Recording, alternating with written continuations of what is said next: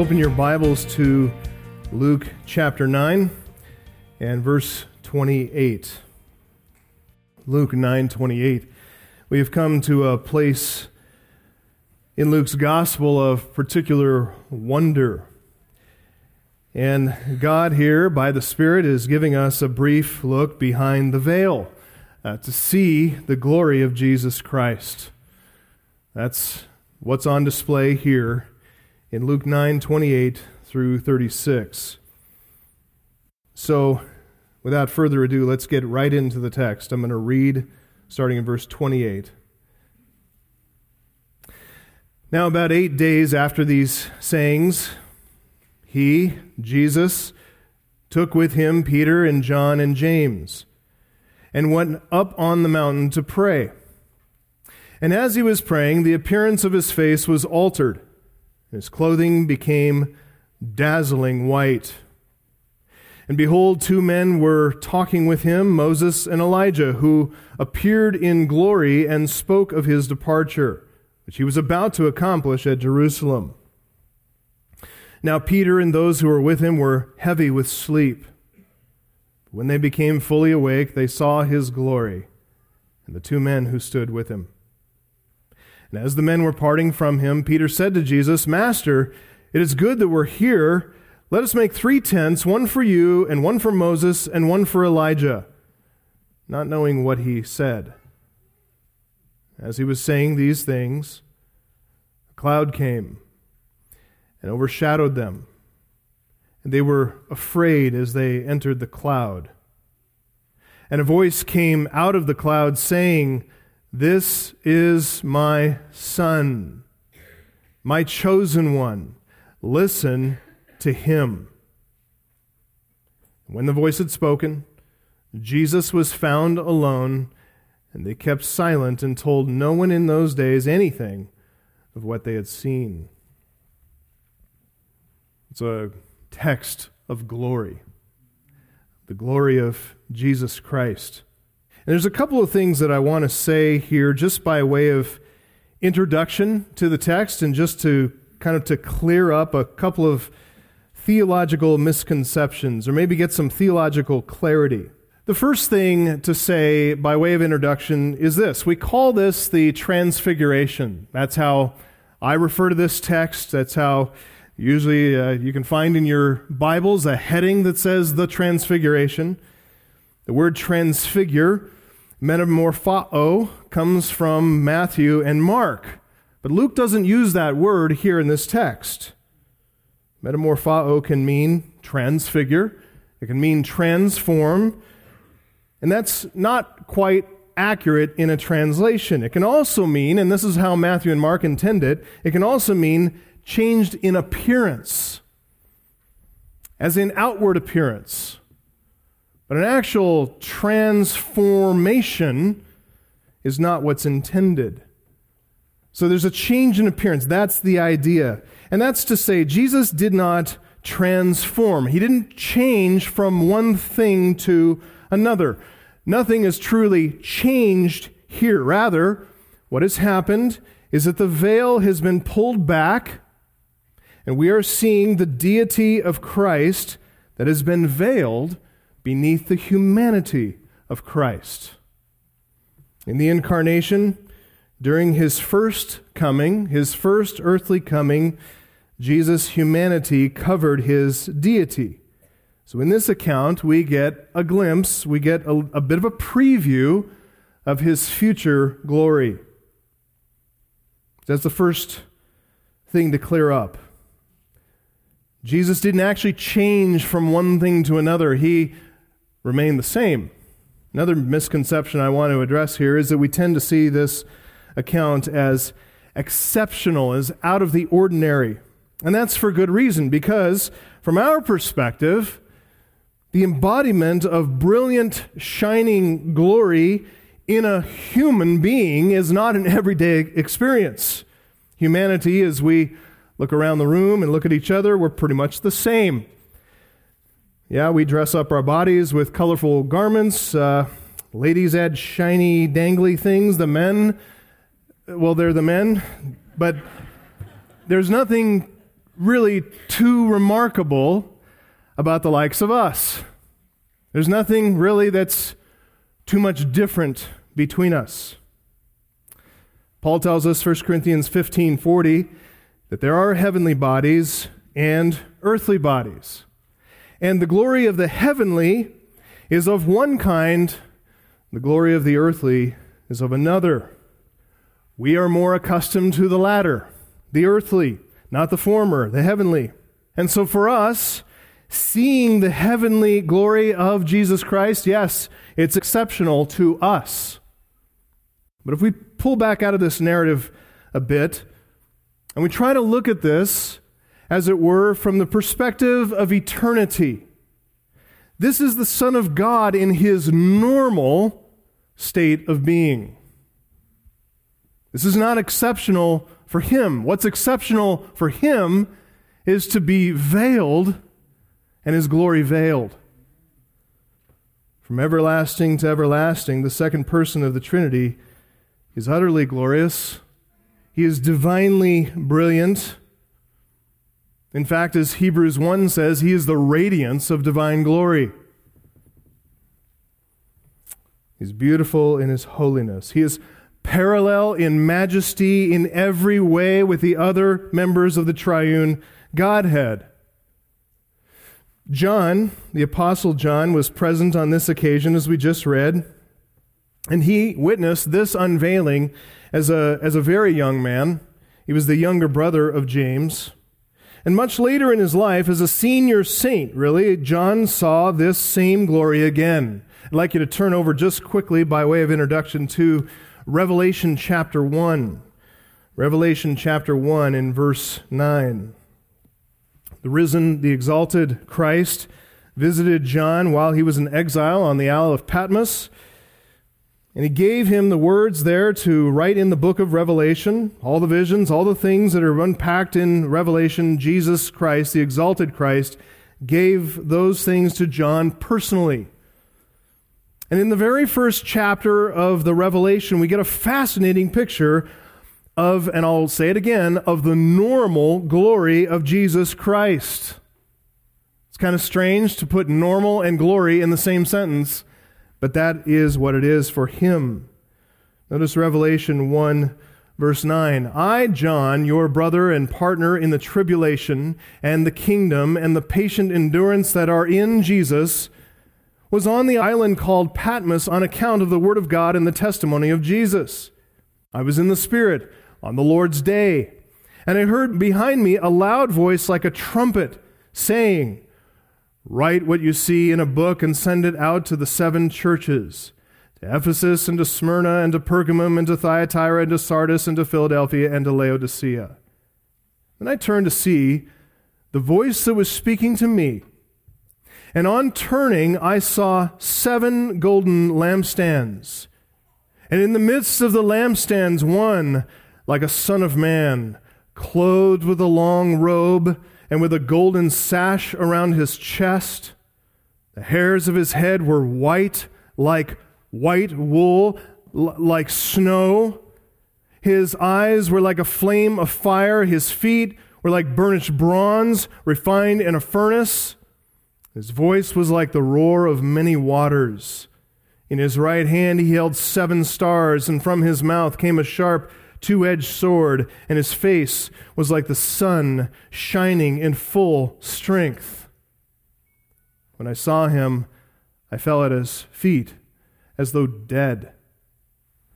But he laid his right hand on me, saying, fear not, I am the first and the last and the living one. I died, and behold, I am alive forevermore, and I have the keys of death and Hades. You got to keep that picture in mind as you go back there now to Luke chapter 9. And think about what we read as verse 29 says, that as Jesus was praying, the appearance of his face was altered and his clothing became dazzling white. That is a brief picture of what John saw in Revelation chapter 1. He there is pulling back the veil. And we're seeing a preview of that post-resurrection glory, the glory of his exaltation. This is his normal state. We need to understand that.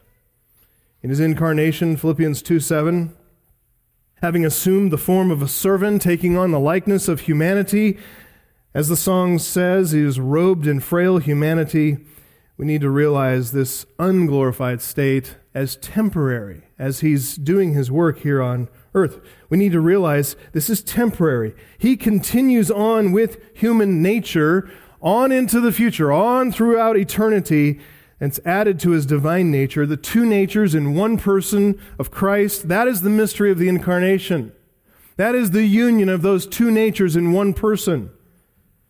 But he continues on at the Father's right hand, yes, robed in humanity, but shining in glory. So what we're seeing here in this account is not exceptional for Jesus Christ. It's normal. It's exceptional to us because we're accustomed to looking on humanity in its inglorious and fallen and sinful condition. But in Christ, we see humanity exalted. We see the glory of God robed in the perfect humanity of Jesus Christ. And today for us, in this text, the veil is opened. So what's the significance of this? Why this narrative at this time in Luke's gospel? Why this unveiling of Christ's future glory? That's the question we want to answer. So for today, we're going to look at the unveiling, verses 28 to 31. Next week, we're going to hear from God, the Father, about the significance of this unveiling. But we're going to divide this text for this morning, verses 28 to 31, we're going to divide it into 3 points. I think you've got it there in your bulletins, the setting, the unveiling, and the meeting. Let's get right into that. First, the setting. The setting, verse 28. Luke sets the scene for us there in verse 28. Very short summary statement of summary about the setting. About 8 days after these sayings, he took with him Peter and John and James and went up on the mountain to pray. That is packed with information. 4 things Luke gives us here about the setting. Number 1, he gives us the time and the context. About 8 days after these sayings. He tells us, number 2, about the people who were there. It's Jesus along with Peter and John and James. Oh, and they'll be joined later by 3 other persons. But right now, Jesus along with Peter and John and James. And then he gives us, number 3, the location, up on the mountain. Finally, number 4, he tells us about the purpose. And the purpose here is to pray. So the time and the context, the people, the location, the purpose. First, the time and the context. About 8 days after these sayings. After what sayings? What is he talking about there? Luke is pointing us all the way back to verse 18, where again we saw Jesus praying. And he was praying again before a significant revelatory event. What did he reveal back in verse 18? What came out of that? His identity. That he is the Christ of God. Verse 20, he extracted that, as it were, out of Peter. That is followed by the promise of his suffering and his resurrection as well. Verse 22, the Son of Man must suffer many things, be rejected by the elders and the chief priests and the scribes, and be killed, and then on the 3rd day be raised. After that, Jesus spoke to the disciples along with the gathering crowd, telling them that following him meant following him into suffering. Verse 23, if anyone wants to come after me, let him deny himself, take up his cross daily, and follow me. We've gone all through that text. We learned about the demands of discipleship. We learned about Jesus' preparation of his disciples and anyone who's willing to follow him to face the scorn and the rejection and the despising that comes from being associated with a cross-bearing, crucified Savior. Not acceptable in the Roman world. Not acceptable to the Jews. But for all those who have been regenerated by the Spirit of God, the very salvation of God, the wisdom of God in a cross-bearing, crucified Christ. After verse 23, we saw this, we've studied through this. Jesus provided several reasons for following after him, verses 24 to 27. And the final reason that he gave, verses 26 and 27, That final reason was essentially an outline of his messianic career. Gives bookends of the two advents. He says basically there, embrace shame now to see glory then. He revealed the second coming in verse 26, which is inglorious judgment on unbelievers.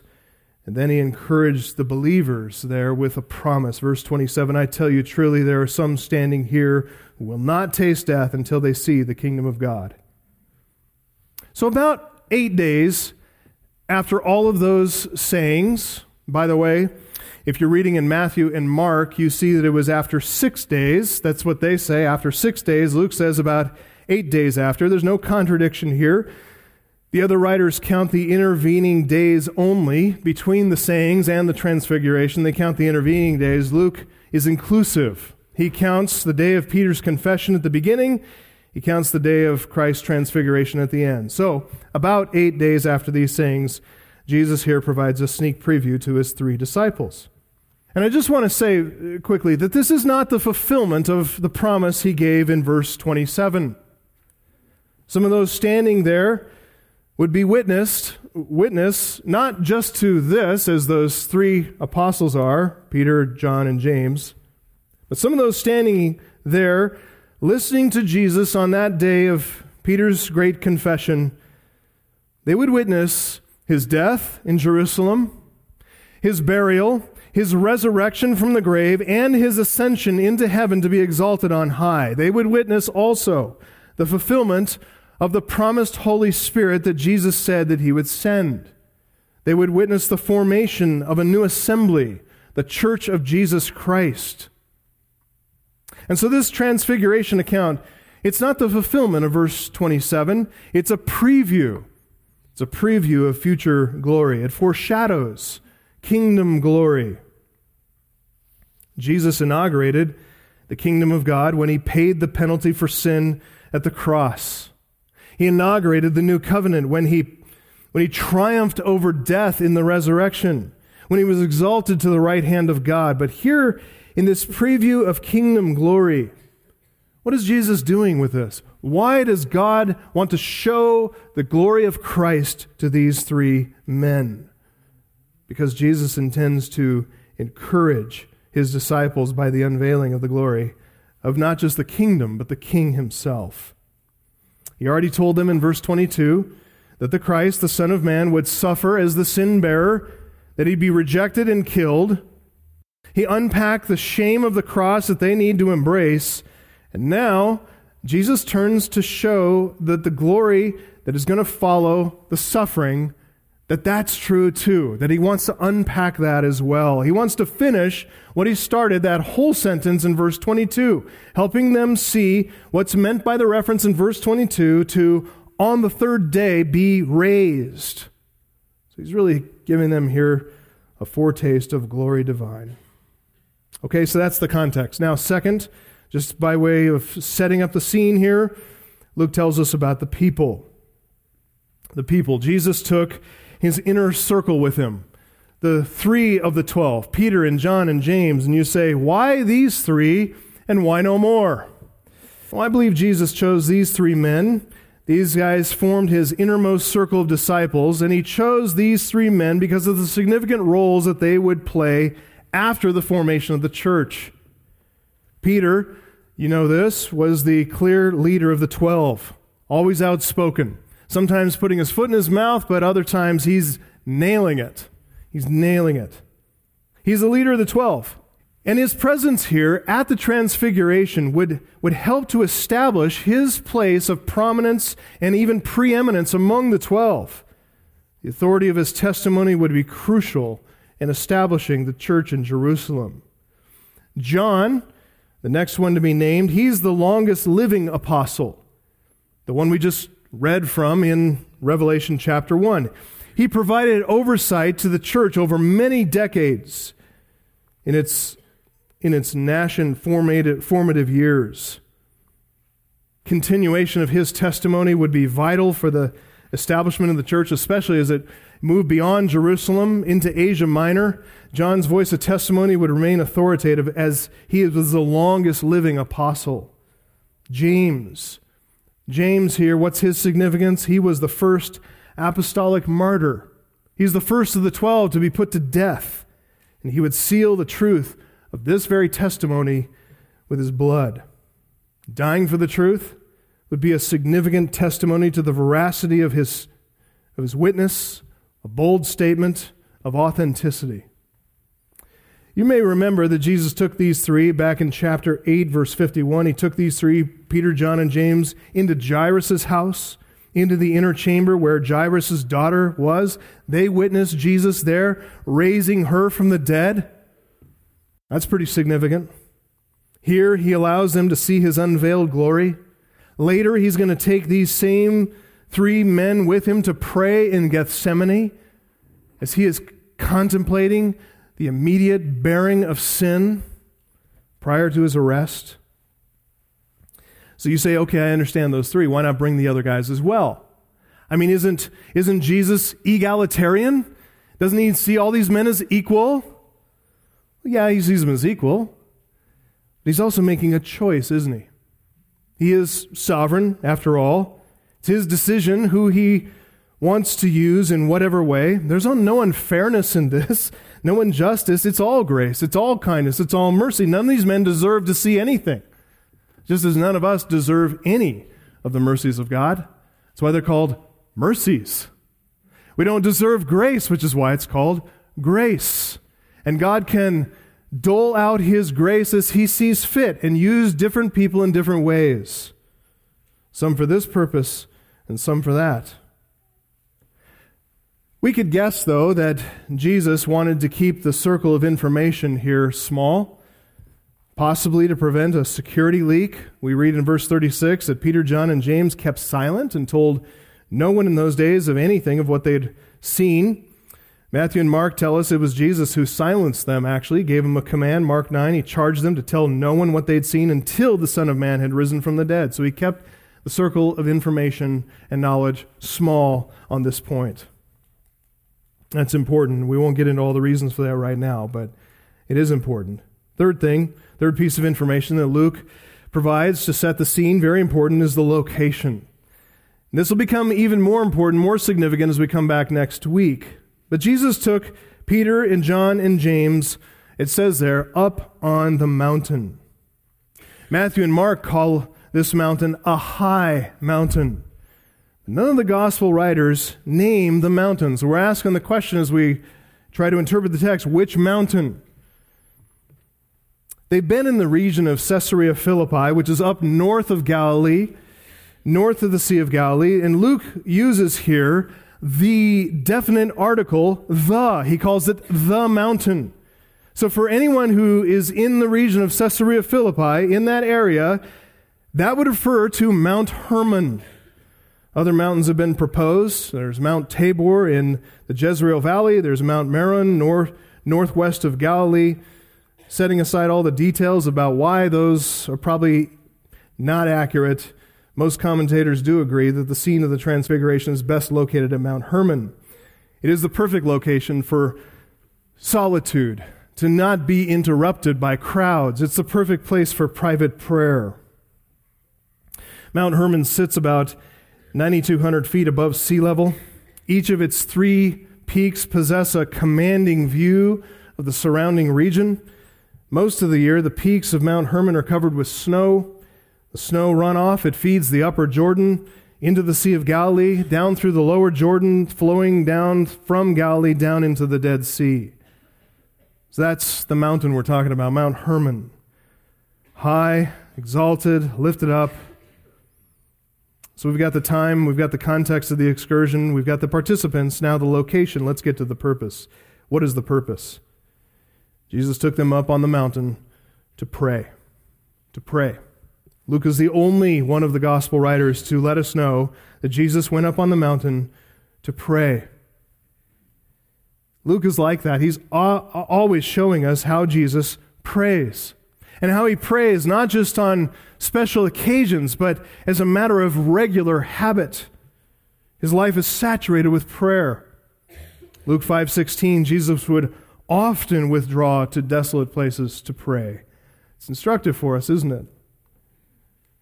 to withdraw from this distracted world, turn off all devices, turn off everything, get away from all screens, get away from all the noise, and pray. Luke is also keen, though, to show us the connection between prayer and between that and special revelatory events, significant events in Jesus' life and ministry. Jesus, you remember, was praying at his baptism, Luke 3:21, when the heavens were opened and the Holy Spirit descended on him, and the Father said, "You are my beloved Son, with you I'm well pleased." He's going to pray at the end in Gethsemane prior to his arrest, Luke 22:40, where he's going to encourage his disciples, men, pray that you may not enter into temptation. Jesus prayed prior to choosing the naming and appointing of the 12 apostles, Luke 6:12.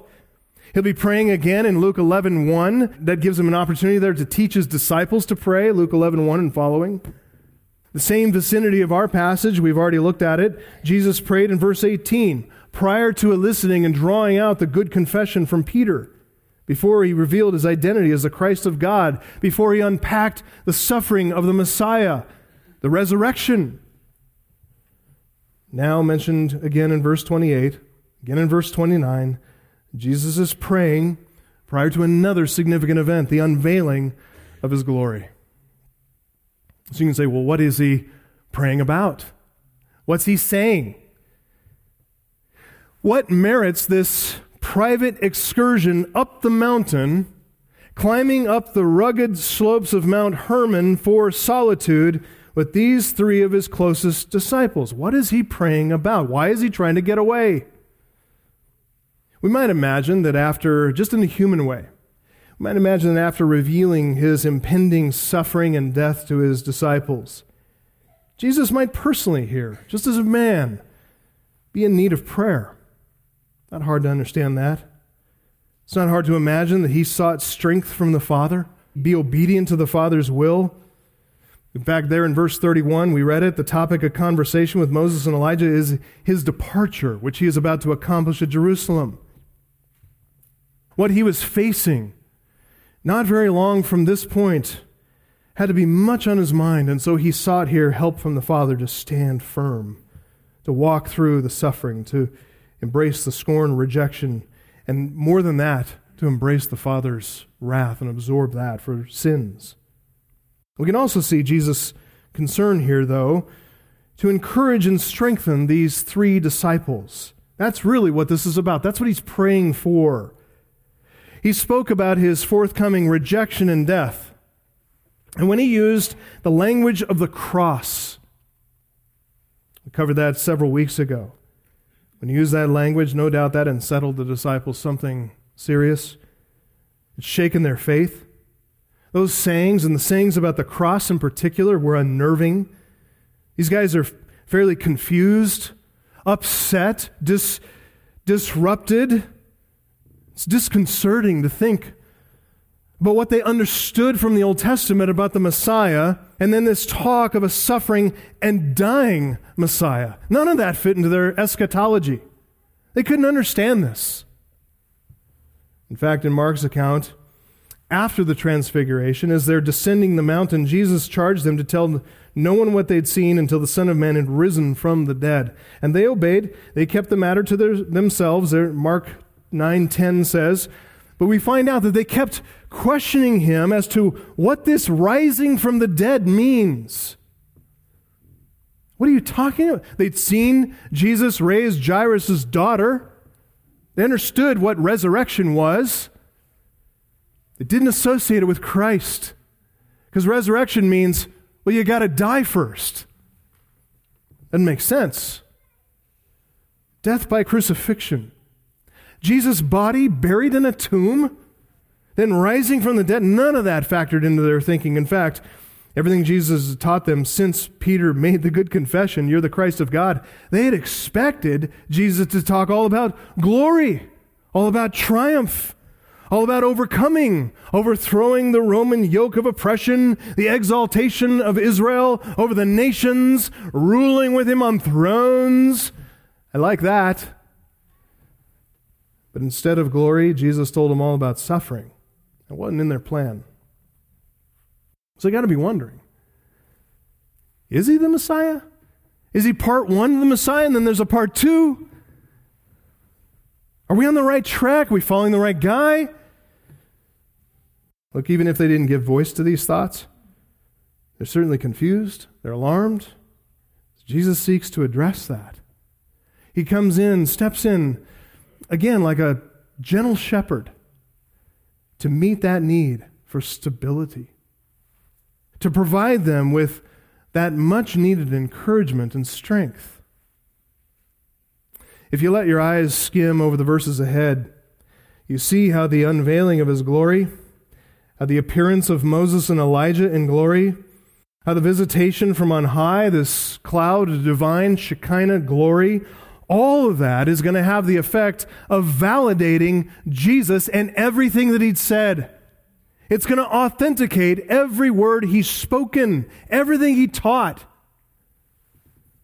So we might well imagine Jesus praying something like this. Father, I know these men are rattled. They're shaken.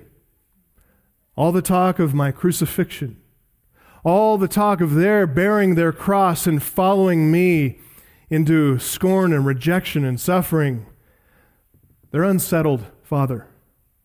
Please give these men certainty. Please give these men confidence that I am indeed your Son, that I am your chosen Messiah. You know why we're warranted in making that assumption?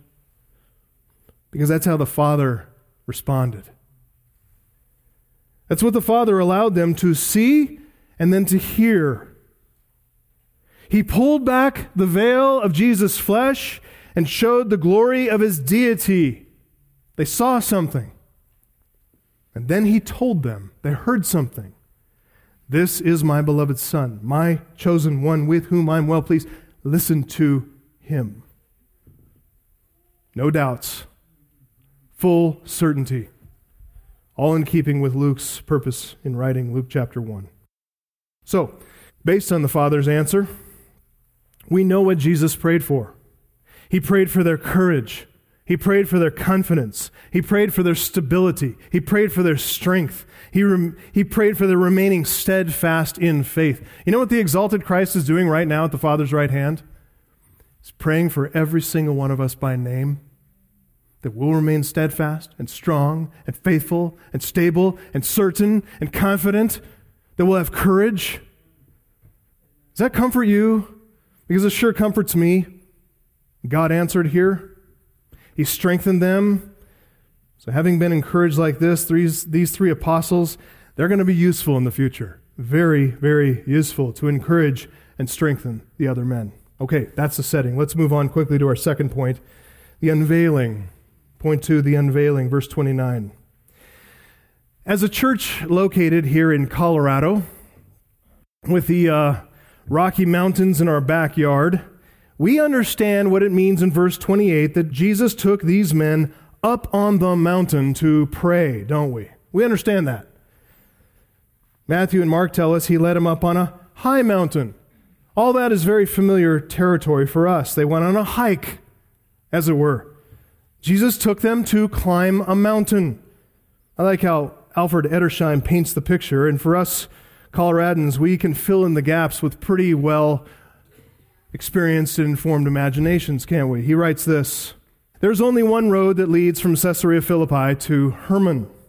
We cannot be mistaken in following it. First, walking among vine-clad hills stocked with mulberry, apricot, and fig trees. He's talking about lower elevation. And then through cornfields where the pear tree supplants the fig, and next through the oak, up rocky ravines to where the soil is dotted with dwarf shrubs. If we pursue the ascent, it becomes still steeper, till the first ridge of snow is crossed, after which turfy banks, gravelly slopes, and broad snow patches alternate. The top of Hermon in summer, it can only be ascended in summer or autumn. The top of Hermon is free from snow, but broad patches run down the sides, expanding as they descend. And as they ascend in the cool, the keen mountain air must have breathed strength into the climbers, and the scent of snow for which the parched tongue would long in summer's heat, must have refreshed them. We don't know, that's the end of the quote, but we don't know if they ascended to the very top, to the summit, found a perch atop one of those three peaks, or whether they settled for a spot a little lower down. But whatever the case, once they stopped at a suitable location and caught their breath, Jesus stopped and called a prayer meeting. He went there for the purpose of prayer. Seems reasonable that at first anyway, he included them and perhaps they prayed with him for a while until they fell asleep. Pretty clear, verse 32, they've been overcome with fatigue. And whether that's from the climb or maybe from the thinner air up at altitudes they're not used to, or simply from the spiritual energy exerted for them in prayer, the disciples are at this point having a nap. Now, when something remarkable happens, they're about to miss it. They're about to miss it sleeping the time away. The most important thing that they'd ever seen in this, up to this point in their lives, they're about to miss it because they're sleeping. As he was praying, verse 29, the appearance of his face was altered. His clothes became dazzling white. Luke is very brief, but he's clear. Gospel writers seem to run out of adjectives at this point as they describe it. Matthew says he was transfigured, metamorphao, transfigured before them, and his face shone like the sun, and his clothes became white as light. Mark says he was transfigured before them, his clothes became radiant, intensely white, as no one on earth could bleach them. Mama couldn't even do this. Luke here, he doesn't use the word, as I mentioned, he doesn't use the word metamorphao, transfigured, transformed. And that's possibly because of his predominantly Gentile audience, that they might read that verb metamorphao in the context of the metamorphosis that they know of pagan deities. So he avoids that confusion for his readers, and instead Luke writes this. This is a literal translation here. The appearance of his face was other. That's accurate. And it leaves a lot of room for imagination and mystery and wonder. It was other. It's the word heteros. Something completely different, something radically different. He still had a face, it's just that it was other, it was different. It was a face of another kind. His face shined brilliantly, like the sun. His clothing became, as it says here, dazzling white. Mark says radiant, intensely white. No one could bleach anything this white. Now, this, you need to understand, is not just about a change in his clothing. This means it wasn't just his face that was radiating with the intensity of brilliant light. His entire body, head to toe, radiated light, and the clothing itself could not hide it. That is the idea here. This is the glory that Jesus possessed, along with his Father, John 17:24, since before the foundation of the world. This is the glory of Christ we saw in Revelation 1 and all through. This is the glory that he possesses throughout eternity future.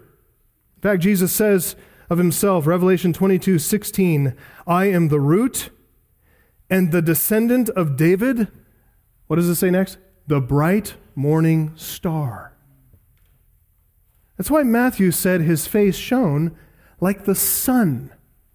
His glory is like the shining of a star, and it's radiating the bright light of like a nuclear blast. You just want to stop for a moment, don't you? And just reflect, ponder, let the awe settle in of the one it is that we worship,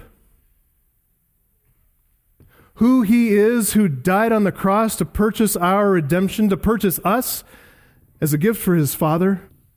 You just want to stop and ponder the magnificence of this, that this holy one, this shining one, this bright, radiant one would care for you and me.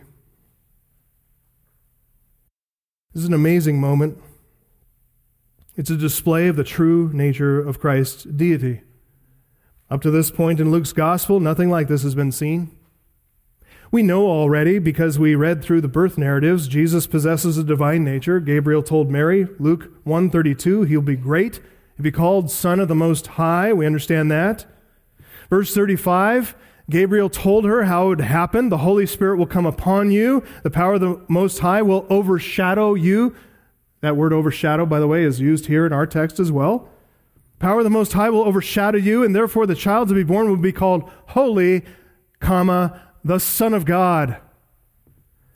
As we followed his career, we've seen the working out of divine power, all with divine authority, with the prerogative of God, most notably in exercising the right to forgive sins. We've heard him teaching. We've read this mind of divine omniscience and wisdom. This is the first time, though, that we've seen his glory, and we've seen it unveiled. It's what John said, reflected on the beginning of his little epistle, 1 John chapter 1. That which was from the beginning, which we have heard, which we have seen with our eyes, which we've looked upon, touched with our hands concerning the word of life. When it says there we've seen with our eyes, that's talking about the perception of sight. When it says we've looked upon, it means observed carefully. The life was made manifest. We have seen it and testify it and proclaim to you the eternal life which was with the Father and was made manifest to us. That which we have seen and heard we proclaim also to you, so that you too may have fellowship with us. And indeed our fellowship was with the Father and with his Son, Jesus Christ. Writing these things so that our joy may be complete. This is the message that we have heard from him and proclaim to you, that God is light. In him is no darkness at all. They saw that for themselves.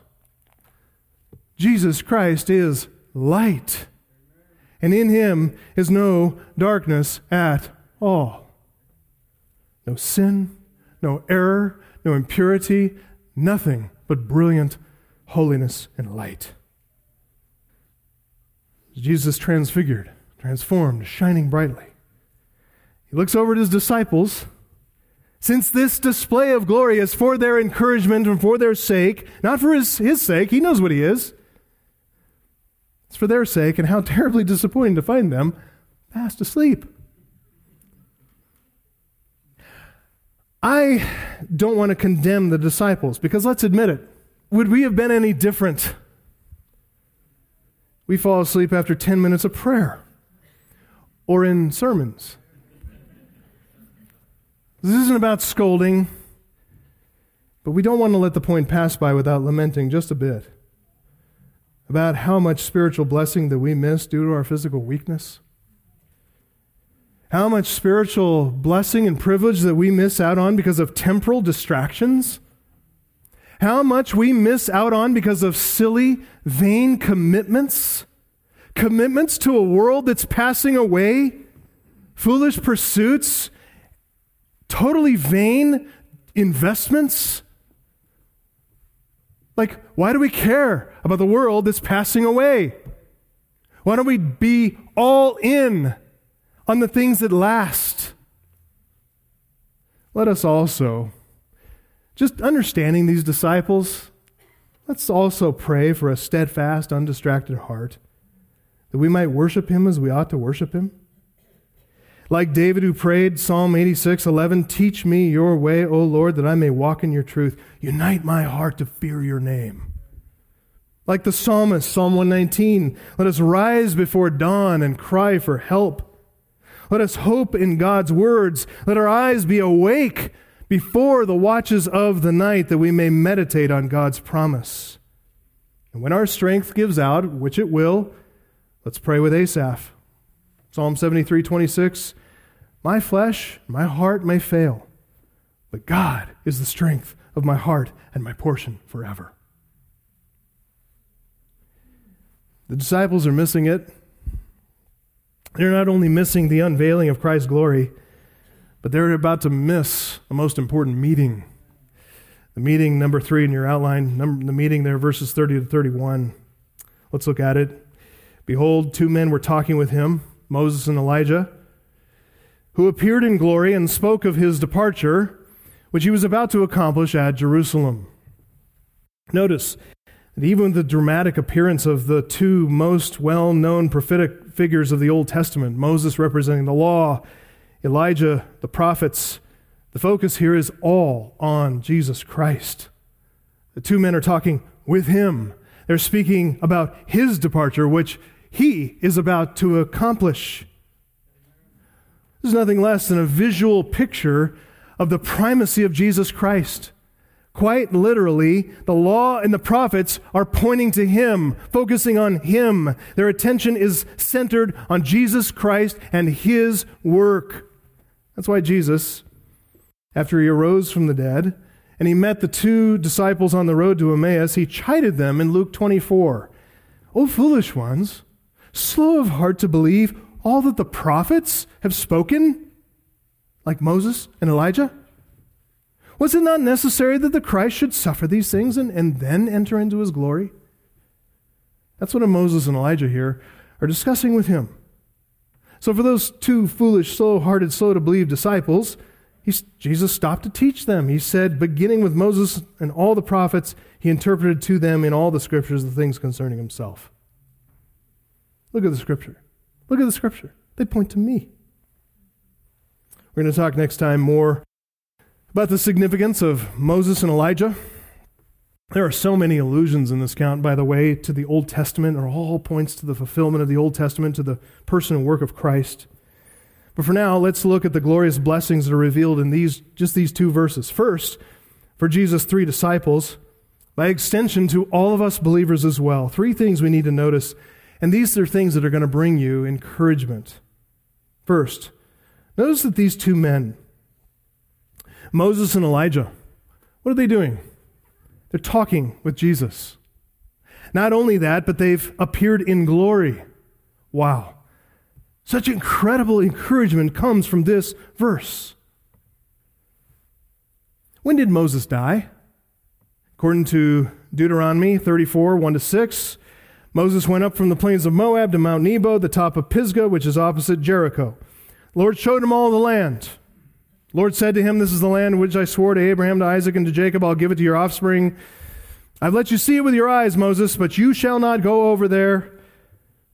So Moses, the servant of the Lord, died there in the land of Moab, according to the word of the Lord. And he, that is the Lord, he buried him in the valley of the land of Moab, opposite Beth Peor, and no one knows the place of his burial to this day.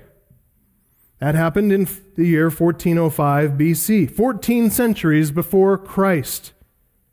No one knew the place of his burial, but that now seems rather irrelevant, doesn't it? What about Elijah? Elijah didn't die, did he?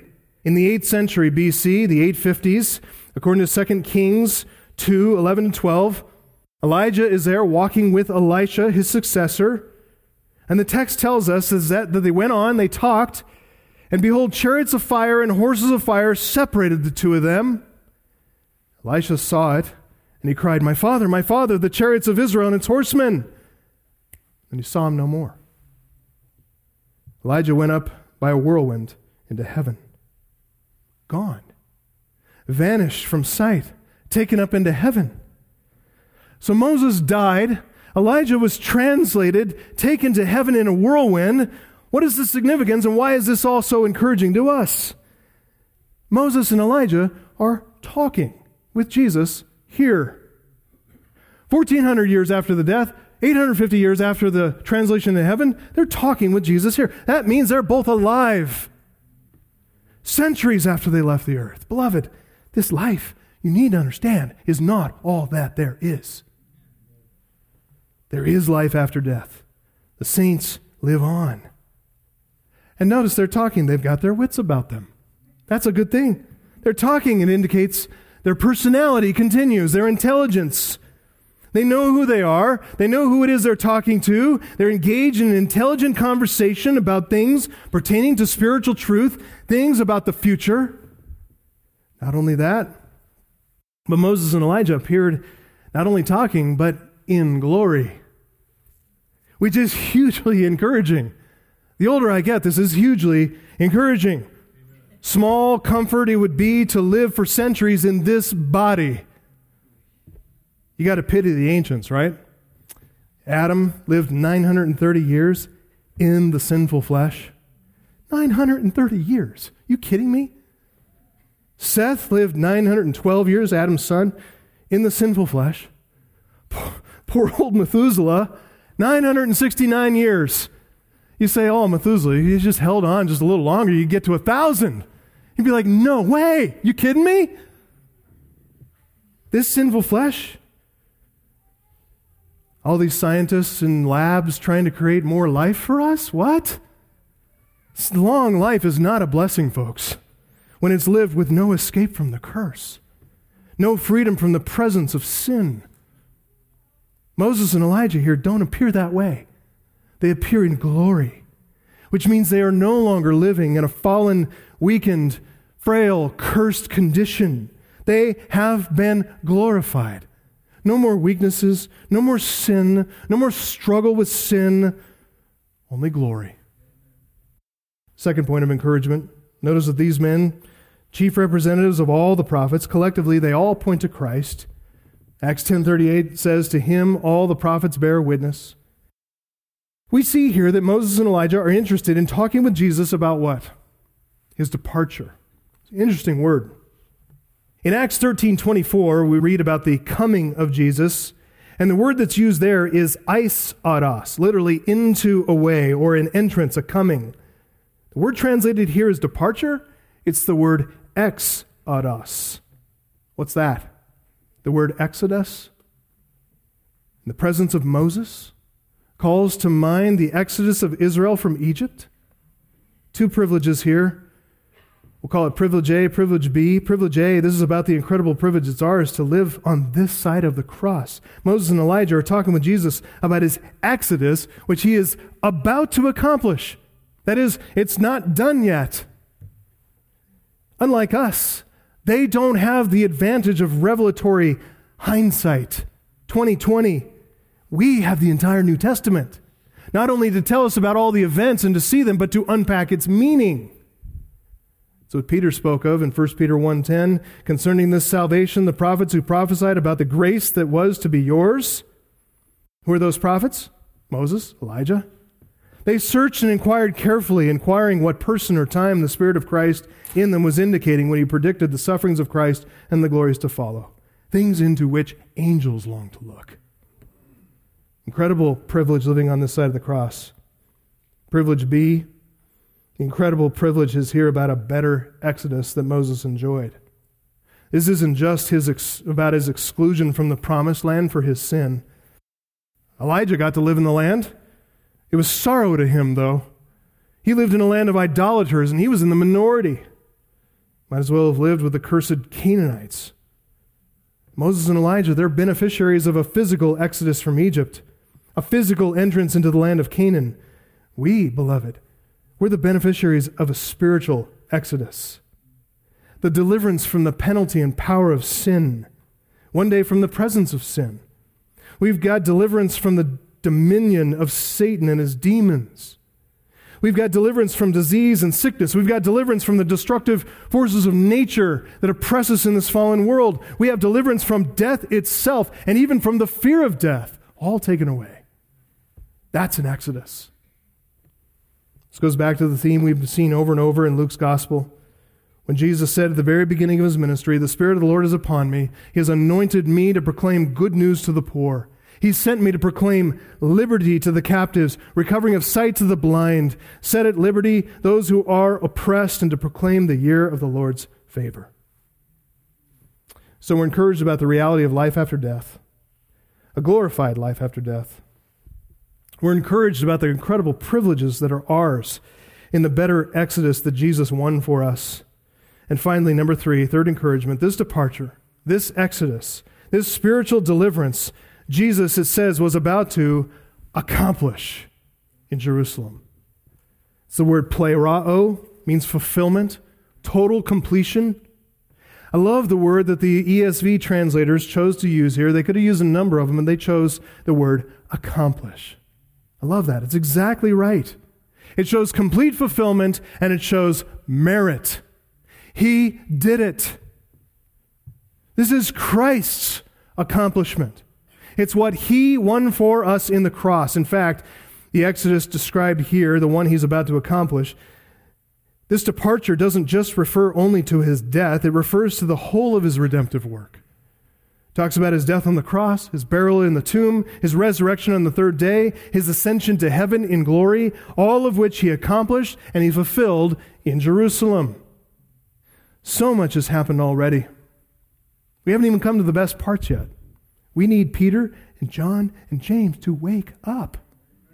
And they're going to, as we come back to the text next time. Let's pray.